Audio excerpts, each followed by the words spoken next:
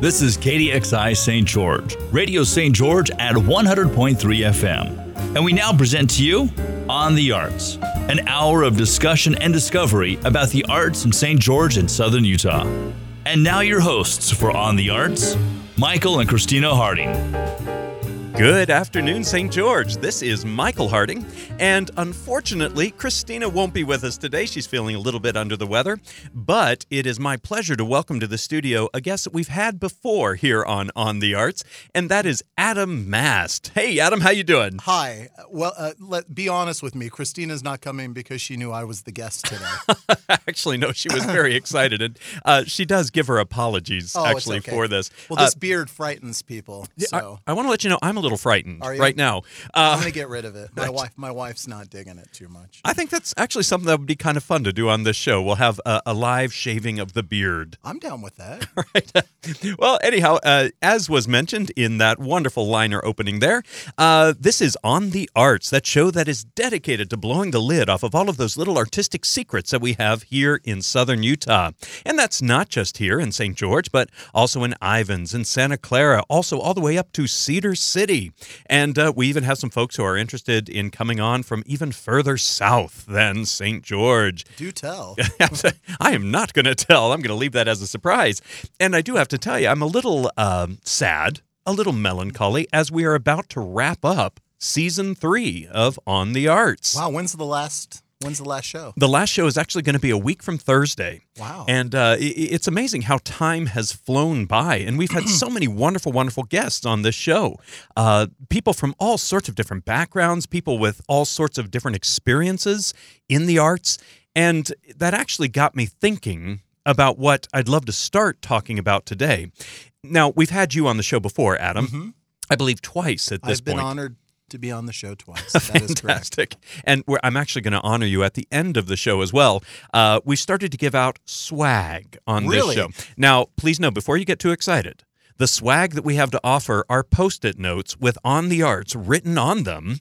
And we like to say that we don't have swag, we have swagger here. Oh, but I can plaster those all over town. Absolutely. Speaking of swag, I have Happy Easter. We've got Easter coming up. And I wanted to give these to you and Christina. Oh, so fantastic. And I got one other thing for you. Check this out. This is bizarre. What's that? Peeps.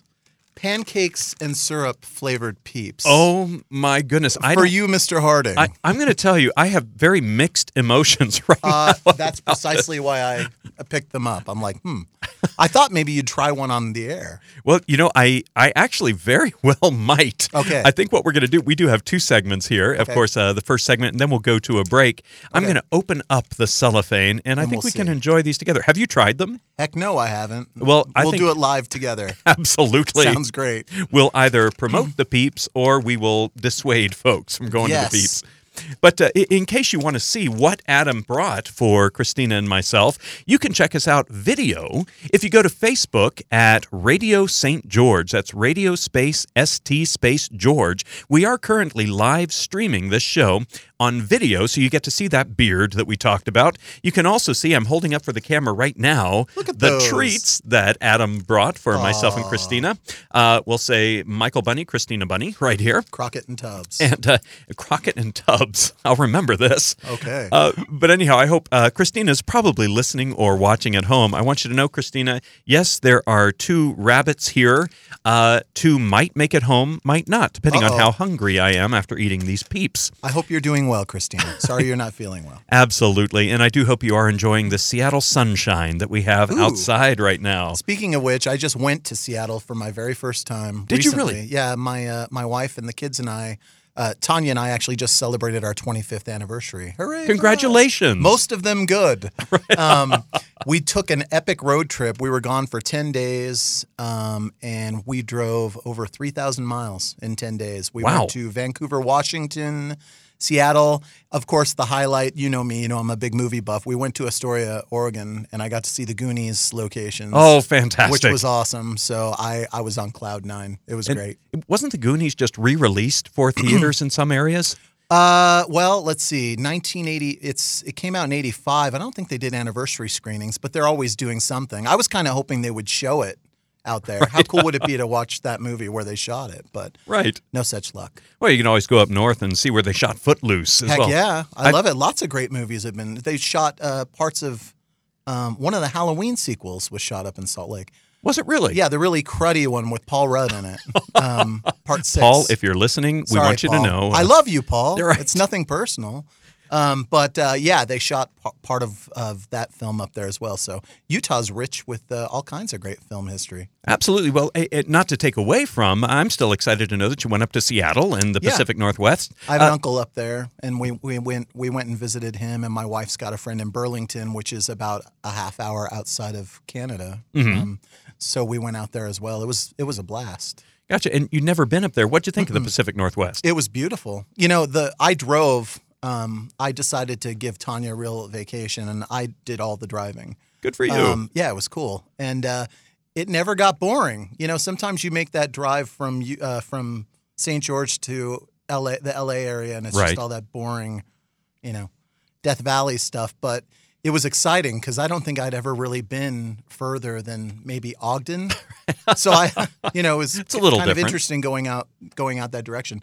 Absolutely beautiful. Beautiful, beautiful area. That's right. I've never seen so much green. Oh. And I've never been to Ireland, but I've Yeah. never seen so much green as I did up in Seattle. And you just Beautiful. drive into the lush trees and foliage. It's like, boom, there it is. Absolutely. Speaking of Ireland, that's a dream spot for me. I want to go so bad. Yes, You've me never too. been? I never have. I've been Someday. to England. I studied over in England, and I've been to France and Paris, and I do have to give my hats off tribute to the Notre Dame Horrible. Cathedral right now. So sad.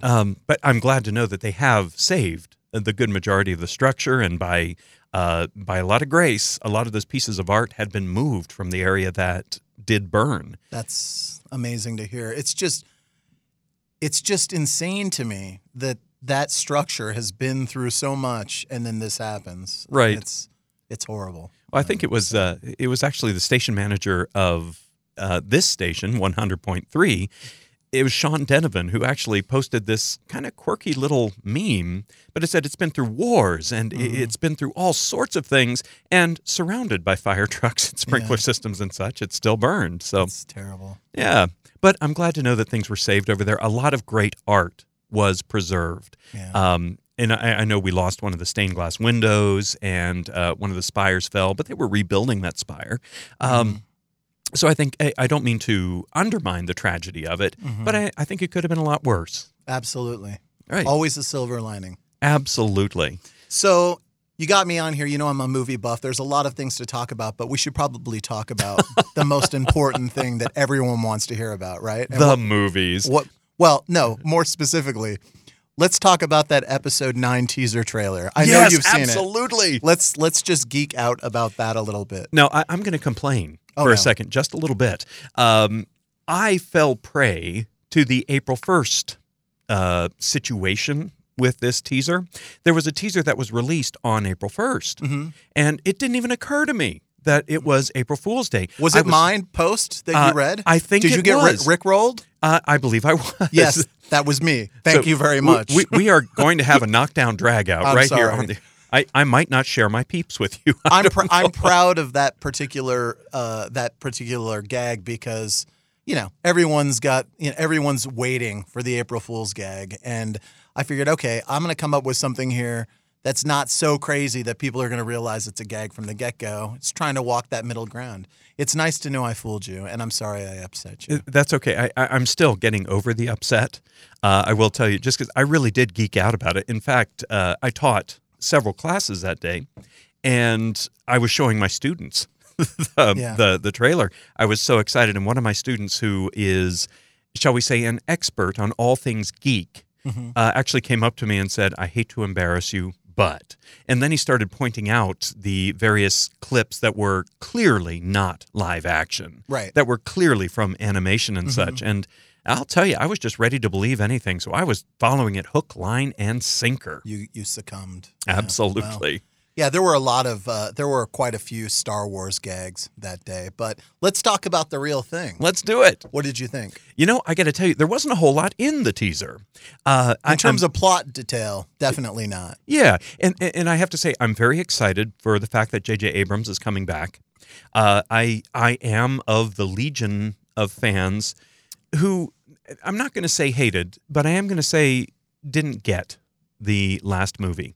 I didn't quite understand how it fit in. There were a lot of things that I felt weren't necessarily in the spirit of the Star Wars that I had grown accustomed to. Anyone that knows Rian Johnson, and Rian Johnson's talked about this at length, there was a lot of subverting of expectations in that movie. And I consider myself a pretty hardcore Star Wars fan, but I found myself, where Last Jedi is concerned, I don't find myself necessarily a hater or a lover. There's a lot of things I like about it, but I think a lot of the complaints are warranted, and I think a lot of that backlash did have a lot to do with maybe Solo underperforming a little bit. If you want to call, $650 million worldwide a disappointment. Right. I know I don't. Whatever, it made some gaudy numbers. But, they're expecting $1 billion plus worldwide grosses from these movies. Right. So what's interesting about Episode 9, just everything leading up to this, all the backlash on Last Jedi, then they let Colin Trevorrow go, the original director of Episode 9, and then the hunt's on for a replacement. And allegedly, JJ has said that he turned it down at first, and then Kathleen Kennedy, I don't know, maybe she waved a big old paycheck in front of his face. I don't know. Like he needs it. It's another one of those situations. And the truth is, Kathleen Kennedy's in a precarious situation with this whole franchise. It really is darned if you do, darned if you don't. Force Awakens was attacked for being, rehashed. The people that didn't like it complained, it's too the same. It's another Death Star. It's too much of the same.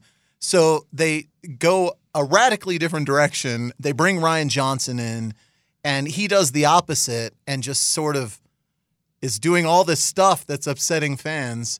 So it's really interesting to see what J.J. Abrams is going to do. Is he going to retcon? Is he going to go in there and reverse things Johnson's done? Is he just going to follow suit and try and do his own thing but not ignore the things Johnson's done? There's a lot of different ways that this film can go. And it should also be noted that Rian Johnson says if J.J. wants to retcon, he has no problem with it. So... Well, I read an interview with J.J. Abrams, and I was struck by the fact that he said he doesn't want to retcon. He didn't say that full out, but he did say he was surprised by some of the turns and twists that were in the last movie, and he was actually looking forward to building on it to get back to the vision that he initially had. And he thought not only were there ways to do it, but there were ways to cleverly do it that would not be, hey, we need to fix this bleeding gash. Right. But instead being, hey, we're going to build on this callus and we're going to create a story that actually works on a settled, hardcore foundation. Yeah. Well, I'll tell you, the title of the film, The Rise of Skywalker, that's a pretty provocative title. What does that mean? I mean, the reason I bring it up is one of the spoiler, by the way, for those of you who have not watched Last Jedi and The Force Awakens, the fact that Rey's parents are of no earth-shattering significance. Right. They're filthy junk traders, So Rey doesn't come from that lineage. And yet the lightsaber called to Rey. Right. Well, it makes you wonder, is JJ, this is one of those things. Is JJ going to do one of those things where he says, oh, gotcha, Kylo was just lying to Rey. Maybe her parents are more significant than we think. I don't think that Abrams will go that way, only because I do think that would be kind of a backslap to Rian Johnson's face. Rian Johnson's whole thing is everyone is somebody. That's the whole point that he's trying to make with Last Jedi. The end of it ends with that ragamuffin, the kid, moving the broom with his Jedi skills. With his powers. Right. So suggesting that anyone from any walk of life, anyone in the universe can have this power, it doesn't have to be part of this specific Skywalker mythology. But all I can tell you, it's exciting stuff. I mean, I got on the live stream, the Star Wars Fan Celebration Chicago live stream, and I was sitting there watching it. And in fact, did you know what the name of the film was before you watched the trailer? No. Yeah, I didn't either, and I loved that. That was exciting because, Force Awakens and Last Jedi, the titles were announced months before the trailer came out. This was unique. They pulled like an Avengers Endgame where you're sitting there watching the trailer. I kind of got, it was just that buildup, that anticipation. You're watching this teaser, and then they drop the title, and it's like, oh, it's so cool. And then watching the audience's reaction in Chicago. Cool stuff. Well, what was the reaction, I have to ask, to the Palpatine chuckle at the end? Well, have you been following this story? I haven't, no. Well, allegedly, according to the actor, forgive me, I forget his name, that plays the Emperor, he's claiming that the Ian Emperor, McDermott. Yes, yeah. Exactly. He's claiming that the Emperor is in fact dead. Hopefully this is not a spoiler. He just said it in an interview. But how do we know what's real and what's not real anymore? You hear all these things on the internet. We don't know what's true. But it was great seeing him after the trailer played. Did you see it? Yes. What he said in I have watched the a few of Emperor those, voice, yeah. he says, roll the clip again. And he says it as the Emperor. And they played the trailer again. So it was fantastic. Yeah, I love that moment. I'll tell you, in the whole Star Wars universe of these films, not only the 9 now of this particular story, but Rogue One and Han Solo and the Clone Wars, all of the series and such, I don't think they've ever made any bones about the fact that, yeah, people die, but, I mean, Ben Kenobi, he was in the second movie, y'all. Right. Spoiler alert, I suppose, but these Jedis coming back. Force ghosts, you got all this great stuff. I'm really excited to see how Abrams treats Mark Hamill, how Luke Skywalker is treated in this film. Are we going to get to see him do some stuff? And I love his voiceover in the trailer. It gave me chills. I admit, I kind of fanboyed out. It was really fun. Also, you're talking about people coming back. What about Darth Maul? He has his little cameo in Solo. Well, I guess that's. Never mind. I guess that's. Well, no, that is post Phantom Menace. So he's cut in half. Yeah, we could have two parts of Darth Maul. Yeah, exactly. The lower half and the better half. We're starting to mix Reanimator with Star Wars here. You saw Overlord, right? Didn't I? Yes, I did. Saving Private Ryan meets Reanimator, as I like to call it. And I have to thank you for recommending to Christina Overlord, as I had never heard of it. Yeah. There just wasn't any J.J. advertisement. Abrams, Bad Robot Productions produced that. It was wonderful. It was a good time. It's just fun. It's just a fun throwback to those really go for broke, crazy, over the top horror movies of the 80s, and pretty authentic to the time period. Like it was really well made. I liked it a lot. Well, it was a historical thing. I'll tell you, you mentioned Saving Private Ryan mixed with others. I don't think anybody can doubt that opening sequence in Saving Private Ryan is pretty darned effective. Yeah. Very much so. I have to say that the Overlord sequence where they were getting ready to jump out of the airplane got me almost as much when they talked about the hopelessness of the soldiers that were up there in those planes.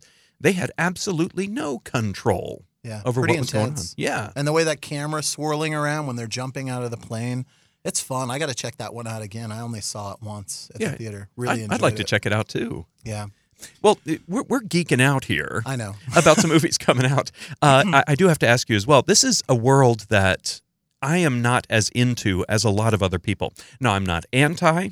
I'm just not into it. And that's the Avengers and like Endgame coming out. There are a lot of people who I enjoy them. I'll tell you, I really do enjoy those movies. And I've gotten more and more appreciative of them the more that have come out. But you don't put them on a pedestal like a Star Wars. No, absolutely not. Well, we live in a different climate. The film world has changed so much. It just seems like, I don't know, so much of this, you're getting a new superhero flick every weekend. Right.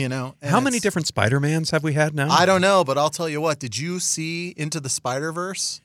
Which one was that? The animated. I didn't. Oh, Michael, you've got to watch it. It is Sam Raimi's Spider-Man 2, I think, is still my favorite big screen take. And that's the one with Tobey Maguire? Yes, okay. Tobey Maguire was in that one. But I'll tell you what, Spider-Verse is right there. I mean, it is incredible. Everyone was talking up Black Panther, how culturally significant it is. And I think Spider-Verse did it even better, to be honest.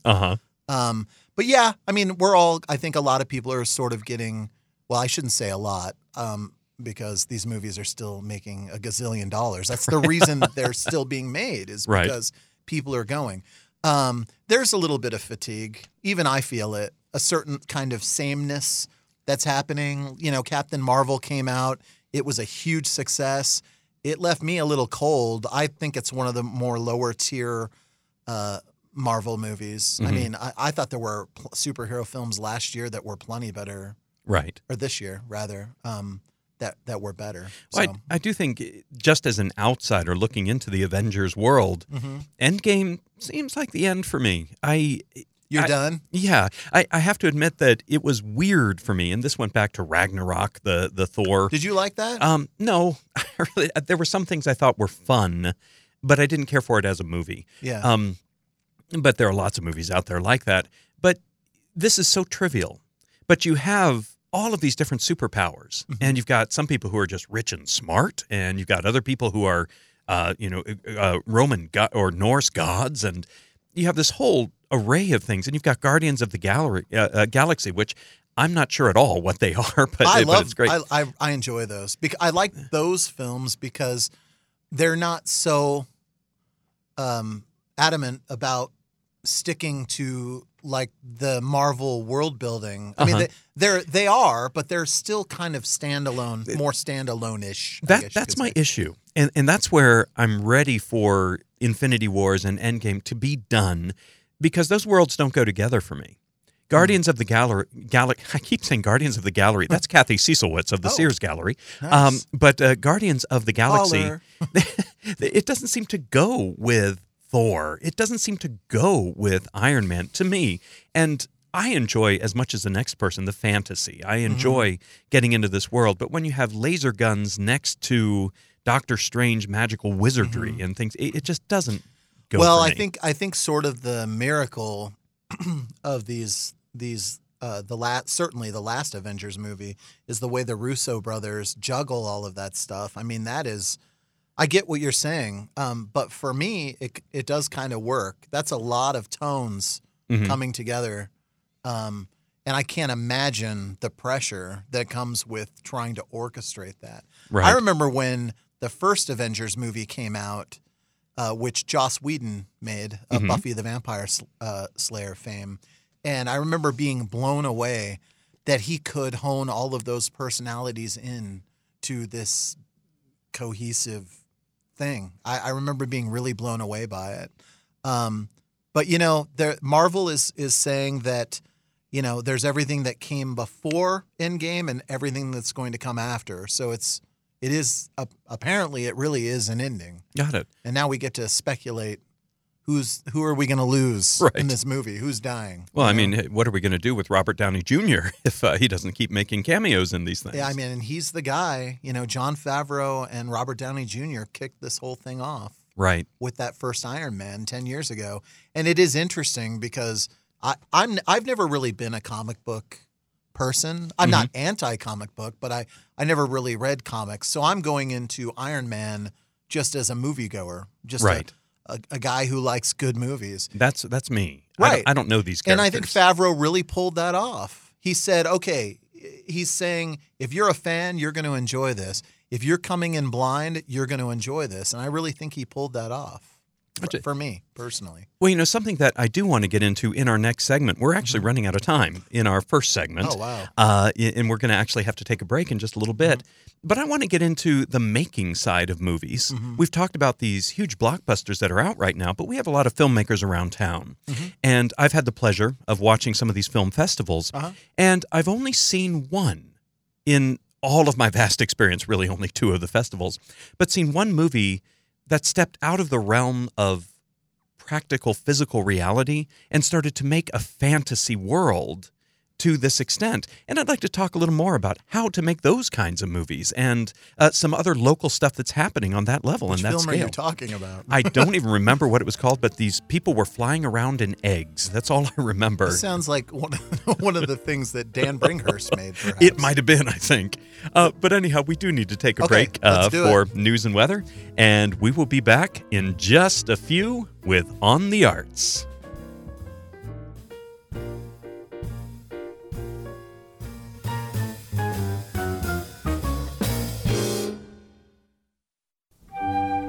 Hi, this is Bill McLaughlin, inviting you to come along on a real adventure, exploring the mysteries of one of the greatest pieces of one of the greatest composers, the B minor Mass of Johann Sebastian Bach. Bach worked on this towering piece for 25 years, only to leave it in a desk drawer in Leipzig, and it lay there over a century. Come climb the summit with us. It's B minor Mass all week long on Exploring Music. Exploring Music, weekdays at 5 on Radio St. George 100.3. And now this health tip from Stapley Pharmacy. Sore throats stink. Often when a college student gets a sore throat, they reach for the over-the-counter, sugary, dreadful tasting cough drop in an often unsuccessful attempt to relieve that awful, scratchy feeling. All the while, you are missing your classes. Instead, how about a flavored lollipop that contains a numbing agent that blocks the pain signals to your brain? It's perfect for post-tonsillectomy or oral surgery and can even help with pain from cankers and herpes breakouts. Sore throat lollipops won't take the place of an antibiotic if you're sick, but will help with your pain. These lollipops must be prescribed by a physician, but your on-campus health center is familiar with this product. All you have to do is ask your provider for a prescription. If you have questions, talk to your favorite pharmacist, and remember, your pharmacist is your most accessible medical professional. Stapley Pharmacy has your prescription for success. This is Nicole Ashton from Energy Healing by Design. Join me Wednesdays at 4 o'clock for Return to Consciousness, where I will help you connect to purposeful living, self-love, and oneness. Return to Consciousness Wednesdays at 4 o'clock on Radio St. George 100.3 FM.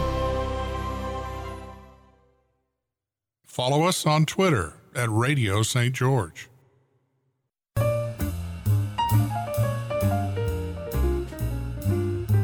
Welcome back to Radio St. George 100.3 with On the Arts. And now your hosts, Michael and Christina Harding. Welcome back to On the Arts. We're here with Adam Mast, who is a film expert extraordinaire. Wow. And we've spent the last segment actually talking about some popular movies that are out right now, and I could go on for hours with this, and I'm sure you could as well, looking at the excitement. Let's just do a movie show, Mike. I think maybe we should. We'll add that. But in order to keep this with the theme of On the Arts a little bit, I have two things that we need to do very quick. Actually, three things. The first thing that we need to do is remind folks that not only can you check us out on Facebook at Radio St. George, Radio space ST space George. We are live streaming, but you can also find archived shows there. You'll be able to find every single show that we've done here on the Arts over the past 3 seasons. Well over 60 guests in here, 60 artistic personalities here in Southern Utah. Mm-hmm. And we've got so many more who have asked to be on the show and who we're trying to schedule and put together. Of course, we are going to be completing season 3, not this week, but next week. That's sad. And it is, but we'll be back. We will be back. Can't you do a summer run? Both Christina and I were not around in the summers, actually. Well, gosh, why do you have to be busy people? Well, I'll tell you, we actually may have to learn, even for season 4, how to do some pre-recorded shows. Our schedules are pretty packed. I'll bet. But the show has been such an incredible experience. And we've gotten to know so many people. I think you might be the first guest who's been back 3 times. The trifecta. Absolutely. We'll start a club. But we are starting to get people who come back for a second time and hopefully more for third. But I hope we continue to get to meet people. Yeah. And there are a lot of things down here. I mentioned that we're trying to blow the lid off of all of these artistic secrets. Oh, yeah. And let people get to know the people behind these artistic secrets. Of course. That's the whole point. Now, that's the first thing that I need to do. I also need to remind you that you can check us out on YouTube. Just type in On the Arts with Michael and Christina Harding, and you're going to get most, if not all, of the shows that we have done. And also, this is something big that has to happen that I promised last segment. Now, I want to say we have syrup and what are the flavors? Syrup and pancake peeps. Pancakes. You may want to check. You seen Cabin Fever? Yes, I have. Thank God you got that show. I must speak. I can't laugh too much here. But I'm pancakes. I'm gonna stop. The peep says stop. All right. I am gonna pass this peep over the board. I'm sure the owner of the station is. I think you should. This is your show, so I think you should take the first bite. All right. Check this out on Facebook or on YouTube. I'm smelling it. It smells like a peep that fell into a cinnamon vat.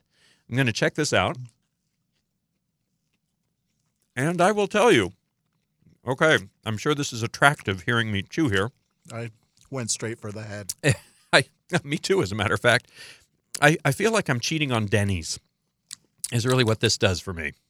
I'd say I like it. It's good. And I'm kind of having breakfast on Easter morning. I'd say I don't need to try one again. I'm going to pass, but I'm glad you liked it. You can take one home to the lovely bride as well. I sure will. And I'm actually going to take the pack home. My lovely mother-in-law loves Peeps. Oh. This is a shout out to you, Irene. I've got a new flavor of Peeps for you. There you go, Irene. Enjoy. But anyhow, getting back to our conversation. Yes. Now, we talked about some blockbuster films that are out right now. Let's talk about making films. And let's talk about backyard filmmaking, because we've got all these great artists. That's locally. something I was fascinated when I was thinking about how to put all of these artists together. Mm-hmm. And it would be easy to say, well, film is different from theater, is different from sculpture, is different from composing. And it occurred to me that all of these elements go into filmmaking. Yeah. It's kind of like back in the 1800s, when opera became the big thing. They thought that was the huge proper amalgamation of the artistic forms. You had dance, you had music, you had acting, you had the creation of sets and such. And it would be quite easy to erroneously trivialize film, as opposed to looking at all of the elements that go into it. Now, we talk about backyard filmmaking, and I've witnessed a lot of these, but I wonder, what about the other stuff that makes films what they are? The musical score, for example, the composition. I mean, who could even think about Star Wars without John Williams? It's very true. It's a story in of itself, the score. I mean, there's a lot of facets to filmmaking that are interesting, and that's certainly a big part of it. You're right. I mean, John Williams is absolutely synonymous with Star Wars. It's not just about the visual splendor. It's about, what you're hearing. You could say the same thing about the sound effects, the lightsabers. I mean, there's stuff, Ben Burt, I believe, is the sound man that created those punching sound effects that you hear in Indiana Jones, and the whip cracking and all that stuff. So many cool elements go into that. In fact, sound is a huge part of it. Well, that's right. There are artists, aren't there, that they are the Foley artists. Oh, yeah. And I understand that this is an actual truth. When they're doing footsteps and such, it's not digital and electronic all the time. No, a lot of times they have shoes, and they're making the sound. And, often for dramatic effect, obviously when you watch a Rocky movie and they're punching each other in the ring, that's not really what it sounds like, but it just makes for really great drama. Right. You don't want it would be boring if it was a regular punch sound in a movie. A movie's got to be bigger than life. But it's amazing how you can create sounds. We were up at Kanab. They do this thing called the Little Hollywood Shootout every year. It's comparable to our guerrilla filmmaking competitions, and you get 48 hours to make a short film. And I was up there with my buddy Christian Navarrete. I was helping him do this short, and he was 48 hours is not very much time, and he's trying to get this thing together to submit the movie before the deadline. And we've got this little moment in the movie where this guy takes a Sharpie and he crosses a tattoo out on his arm, and when he's doing it, you don't really hear anything. So Christian grabbed paper and just ripped it and layered the sound over it, and it works. Like, even though it's, that's not really what it's going to sound like, it does sound right when you're watching it in a movie. So that's just like a tiny example. So I remember it was the Academy Awards a long time ago, but it was after Top Gun had come out, and they were explaining before they were going to give the award for sound design how important it was. And I thought it was so cool. They took a sequence where the plane was flying and Tom Cruise was doing one of the exercises, and they first of all played it in absolute silence.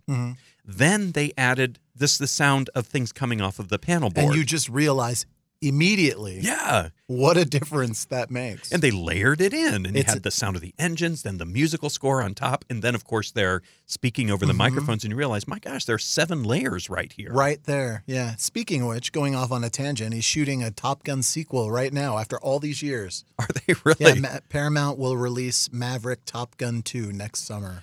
Does it have original cast members in here? Tom Cruise, Val Kilmer's in it. Oh, my word. They're being pretty quiet about what to expect. Have they written it yet? It's literally shooting. It's filming. Gosh. It's filming right now. They're they're deep into it. So it's just amazing. That's the movie that made Tom Cruise an international superstar. Absolutely no question. He had made movies before that, Risky Business. He was already known. But this was the movie where he was branded. That this was the turning point in his career. And the only thing shocking about it is that it took over 30 years for them to make this movie. Right. It's crazy that it's taken them this long. How do you top Top Gun? Exactly. I don't know. Well, wow, that was clever. Yeah, I love it. Thank you very much. I like that joke better than I like the taste of these. Yeah, I'm just going to say. I do have to say, I hope we're not, I'm speaking to the station owner right now. I hope we're not destroying anything, but peeps, let's try a few different things out here. I don't know that I'm going to endorse this flavor. Yeah, I bear no ill will to Peeps in general, but yes, I agree. Well, I asked earlier about, has Top Gun been written yet? Oh. The reason why, and this is something that I'm fascinated by. With movies, and I don't know this world well enough to understand how this works. But I also remember watching a documentary about the Rambo movies, and I was shocked to find out that Sylvester Stallone was writing it as they were filming. That's very common where these big movies, they're constantly altering scripts, like as they're shooting. Funny enough, I once got a hold of I own a copy of the screenplay for Lethal Weapon 4. Really? Right, which is a 2-hour movie, right? And that script is, I think it's like 35 pages. There's so much stuff that's just happening when they're conceiving the action sequences and those kinds of things. One of our local filmmakers, actually, Dan Brinkhurst, has this new script that he wrote. I won't go into what it's about because it's sick and twisted, but pretty darn awesome. Right. It's called Jesterpuss, and I'll tell you about it more off the air.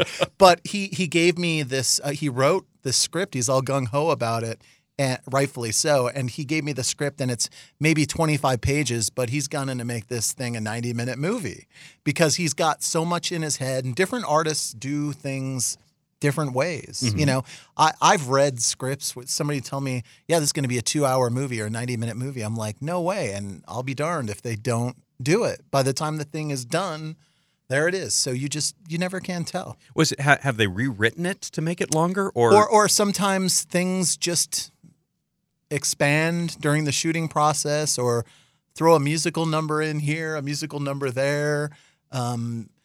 Scenes where patients are involved, like you've got a person walking from point A to point B, that stretches out things. It's any number of ways that you can do it. So, well, I have to wonder who actually writes the movies, because of course in the theater you have a playwright. The playwright creates a script, and then it's given to a director or producing organization, and then they stage that script. And there certainly are edits that can happen, or rewrites and such.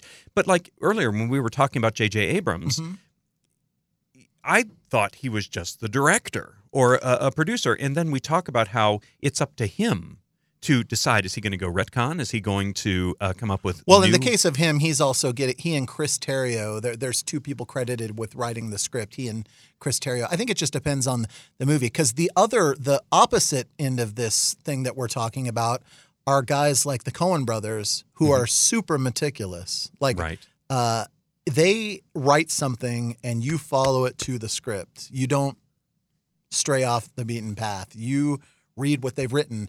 And I hear Tarantino is very much the same way. There's a colorful, vibrant way about those words, and they have a game plan. But these guys are also auteurs. They have written and directed their own stuff. So I don't know. I guess maybe that's a little different. David Mamet, who's a playwright and a screenwriter, and he's another one of those guys. The thing about David Mamet is his dialogue, as you well know, I'm sure you've read some of his stuff. His stuff has, not any actor can make those words sing. Right. It's so, there's a rhythm, a cadence to the way that his words have to be read, or it just doesn't work. And there's certain go-to actors like Rebecca Pidgeon and William H. Macy. There's like certain actors that are perfect because they get it. You could say the same thing about Shakespeare, honestly. Yeah, absolutely. I went and saw Midsummer Night's Dream. Did you get to? I wasn't able to attend, unfortunately. Man. I heard it was great. What can I say? That just a lovely, talented group of people like Heidi Lee, did Who a we've really had cool, on the show, by yeah, the way. Yeah. I enjoy. I'm going to be honest. It's not one of my favorite shows. Right. I think there's a reason that Shakespeare is more known for his tragedy and his drama. I really do. I hope I'm not. Am I sticking my foot in my mouth here? I'm actually going to throw something out there, and I invite Heidi Lee or Rebecca Wright, who I know has a lot of experience. Rebecca's with that. awesome. Tyson, Great job. There are a lot of by great the way, people. Tyson. Yeah. That guy, I joked with him on social media today that if they ever do a David Bowie biopic, he should play David Bowie. He really channeled David Bowie in that production, and it was fun. It was fun watching it. Well, I've heard, and what a great show to start with. Mm-hmm. A question I have for all those people I just mentioned, or anybody with Midsummer Night's Dream. And by the way, I'm in your camp. If I never do that play again, I'm totally fine. But only because I've done it, 20 times, as most Shakespeare actors have. I think it's one of the most beautiful love stories out there. Yeah. And it's a comedy. Yeah, it's goofy. Yeah, it's magical. But holy cow, the story of Oberon and Titania is quite often done as just this vengeance, young, immature couple fighting. Mm-hmm. But there's some beautiful moments. And to their great credit, the crew that put this show together, they kind of streamlined it a little bit. It was about 90 minutes. Yeah, that's all right. It was pretty brisk, and there really was some terrific stuff. And just that environment, that open air, the Shakespeare in the Park vibe was really cool. And my buddy Sheldon Demke was in there. He was This was his need first to get play, him on the wasn't show. No, he was actually in Christmas Story. Was I he? directed him in Christmas Story. He had a couple of bit parts, and Sheldon just brings this awesome energy to everything that he's in. And it's what's the saying? There are no small roles. No small roles, only small actors. Right. Well, that's Sheldon's a prime example of that. And a lot of Holly Rayna, a lot of these actors that are playing, because it's an ensemble, and some of these smaller actors are just bringing it. Like they're making it funny. They're just making the most with those roles. Well, I've seen a lot of Sheldon's work in film, of course, at the festivals and such. Yeah, he's but great. I also have a bone to pick with Sheldon, and I wonder if he's listening. I tried to get him to come in here with me today. I said you should come and join me. He's working. I wouldn't mind, and that's my problem with Sheldon. That is the bone I have to pick with him. No, I think he's a fantastic actor. From what I've seen on film. I have never seen him on stage, but I do consider myself savvy enough to see somebody who can go from the film to the stage and back and forth. And he's clearly got a presence. Oh, and he absolutely. clearly has skill. And I actually invited him to audition for me for a project. I know. And he was working. He was too busy. You know what, man? Here's the deal, Mike. You push this guy. Just give him a little nudge. Sheldon, if you're listening, we know what you can do. He is a busy guy, though. He really is. He really is a super busy guy with St. George News and everything. But I just love seeing the energy that he brings, be it film or theater. He really was a godsend when we were doing Christmas Story because what did he play in that? He played the villains kind of in the fantasy sequence and so forth that attacks the teacher. There's a big musical fantasy sequence, and he plays 2 or 3 different roles in that particular show. And again, he just brings an energy, and as you know, that stuff's infectious. Right. And things like that you can't fake. I think Sheldon has just a natural likability about him. He just is kind of a center of attention thing. It's just natural. Very affable guy, super talented. So well, and this is actually a fantastic segue back into a segue that I was working for that was trying to hold everything together about how artists do a lot of things. We don't have we have specialists, right? But one of the things I'm noticing is the people who are the most creative are the ones who are trying and branching out into all of these different things. Sheldon, of course, he's moving from film. It's very easy to say you're a film actor or you're a stage actor. And sometimes I think that's true. Yeah. I really do. But when you see somebody who can go back and forth, who enjoys going back and forth, or someone who directs and then they act. Well, he's a jack of all trades like you. He can act, but he can also write, he can direct, he can shoot. He's shot a couple of things for me before, and I'm more of an idea person. I love to write, and I love that early stage thing where you get that idea and then it's all exciting when you see it snowball into this bigger thing, because obviously for me it all starts with the story. That is the meat of it. That's where it all starts. I understand there's a lot more facets to both theater and film, but at the end of the day, that's really where it starts. And I admit, through these past 10 years, I've really surrounded myself around people that really know what they're doing. In the early days when we did our guerrilla filmmaking challenges, I would jump in there and I would be shooting, and I've never really been much of an editor, but I'd be doing everything else. But now everyone's evolved. There's like so many talented people. And as you know, film and theater, it's so collaborative. Writing is a solitary sport, but when you're making a movie or you're doing a play, that is part of it. Yes, there are people who write, direct, shoot, do everything on their own, but I think it takes even in some ways more special talent to know how to put those components together and put the right people together. And, guerrilla and in certain forms of filmmaking, it's in the majors, you called them specialists. You have certain people that are good at certain trades and they're all coming together. But a lot of times when you're doing these quick on the fly shoots, everyone's just kind of chipping in, do what you can. And yes, I know it's not the proper way to do it in the real world, but there's no doubt that this stuff teaches you valuable skill sets. Right. Well, I think it's the same in theater. You do community theaters. You have different sizes. Oh, absolutely. You got 5 people who want to get together and do a show. They got to do everything, as opposed to an established organization where, you can start divvying out the jobs and such. Now, I have to ask you, we're all over the place, which is totally fine, which is one of the reasons I really love want to talk about some of the stuff that's coming up locally. And we just one more question for you before we do that. Have you ever used live original music, original scores in your films? Absolutely. We Lyle Crowley. Do you know Lyle? I don't. He's a local a musician. He scored some stuff for us. Sean Lebrecht, actually, he's another local filmmaker. He's had Mark Hawes, a composer out of L.A., score some stuff for him.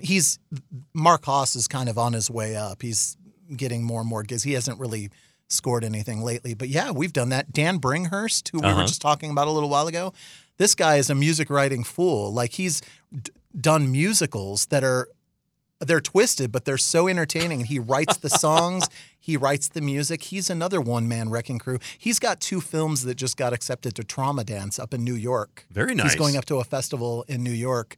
And he's the guy who's gearing up to shoot that other film that I was telling you about. Yeah, so a ton of people writing music for their own stuff and hiring out, finding people. And we love that. We love to bring all these people into the mix. The whole thing that we're doing we haven't really talked about FMASU, but we have on past shows, is just trying to create a network of like-minded people who are willing to help each other out, and get in the trenches and do these projects. To make things. Yeah, exactly. It's a lot of fun. Well, let me ask you, as we are winding down, we still have a few minutes here, but what are some of the things that are going on locally? So we have FMASU, which is a nonprofit that my partner John Pugh and I created a couple of years back.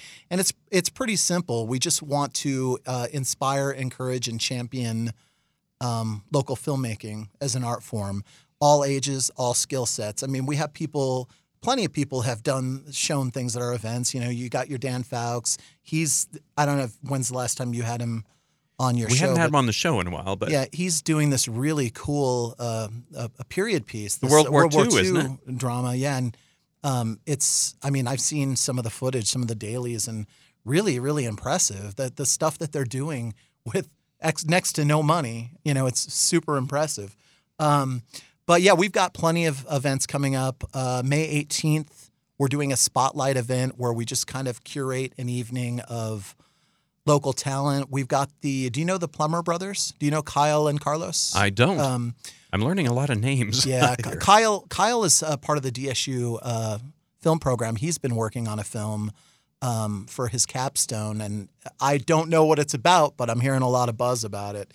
He's going to show a student film that he made called Nikki at our event, and then his brother Carlos is showing a film called Becoming Rich, which actually just won best student film at the Kanab Film Festival. Very nice. Just last week.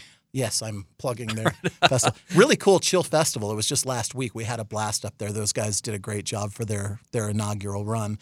But he's going to show a documentary he made called Becoming Rich, which is about a YouTube magician named Rich Ferguson. I don't know if you're familiar with him.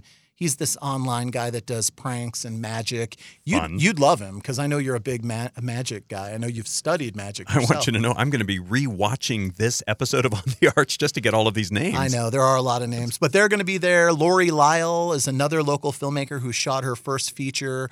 They're in post-production right now. I'm not going to say the name of it, but you'll be hearing more about that soon. She's going to show up to the event, and they're going to show some footage from that. Brandon Tippett and Lonnie Black, they've been making short films and so forth for 27 years, and we're going to give them a whole 45-minute block at the Spotlight so that they can sort of show what they've been doing for 27 years. So we've got that on May 18th at the Electric Theater, and it's free. And everyone loves free. We're going to drop the information on our upcoming Guerrilla Filmmaking Challenge there. We're going to give the theme, tell everyone else tell everybody what's up with that. And then we've got something else that's coming up that I'm not at liberty to discuss right now. It's happening in June. It's big. Hopefully everyone's going to get behind it, and I'll be sharing more info on that soon. Yes, being cryptic.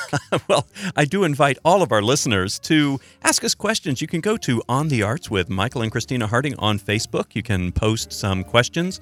We'll be happy to answer as best we can. Thank you, Adam Mast, for being our guest today. Happy Easter, everybody. And I'm going to say stay away from those maple pancake peeps.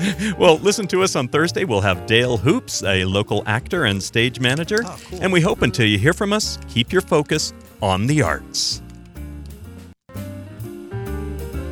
You've been listening to On the Arts with Michael and Christina Harding. Search Facebook, YouTube, Podbean, Spotify for Radio St. George to view video and podcasts of this show, or go to radiostgeorge.com. Join us Tuesdays and Thursdays at 4 for On the Arts on Radio St. George 100.3.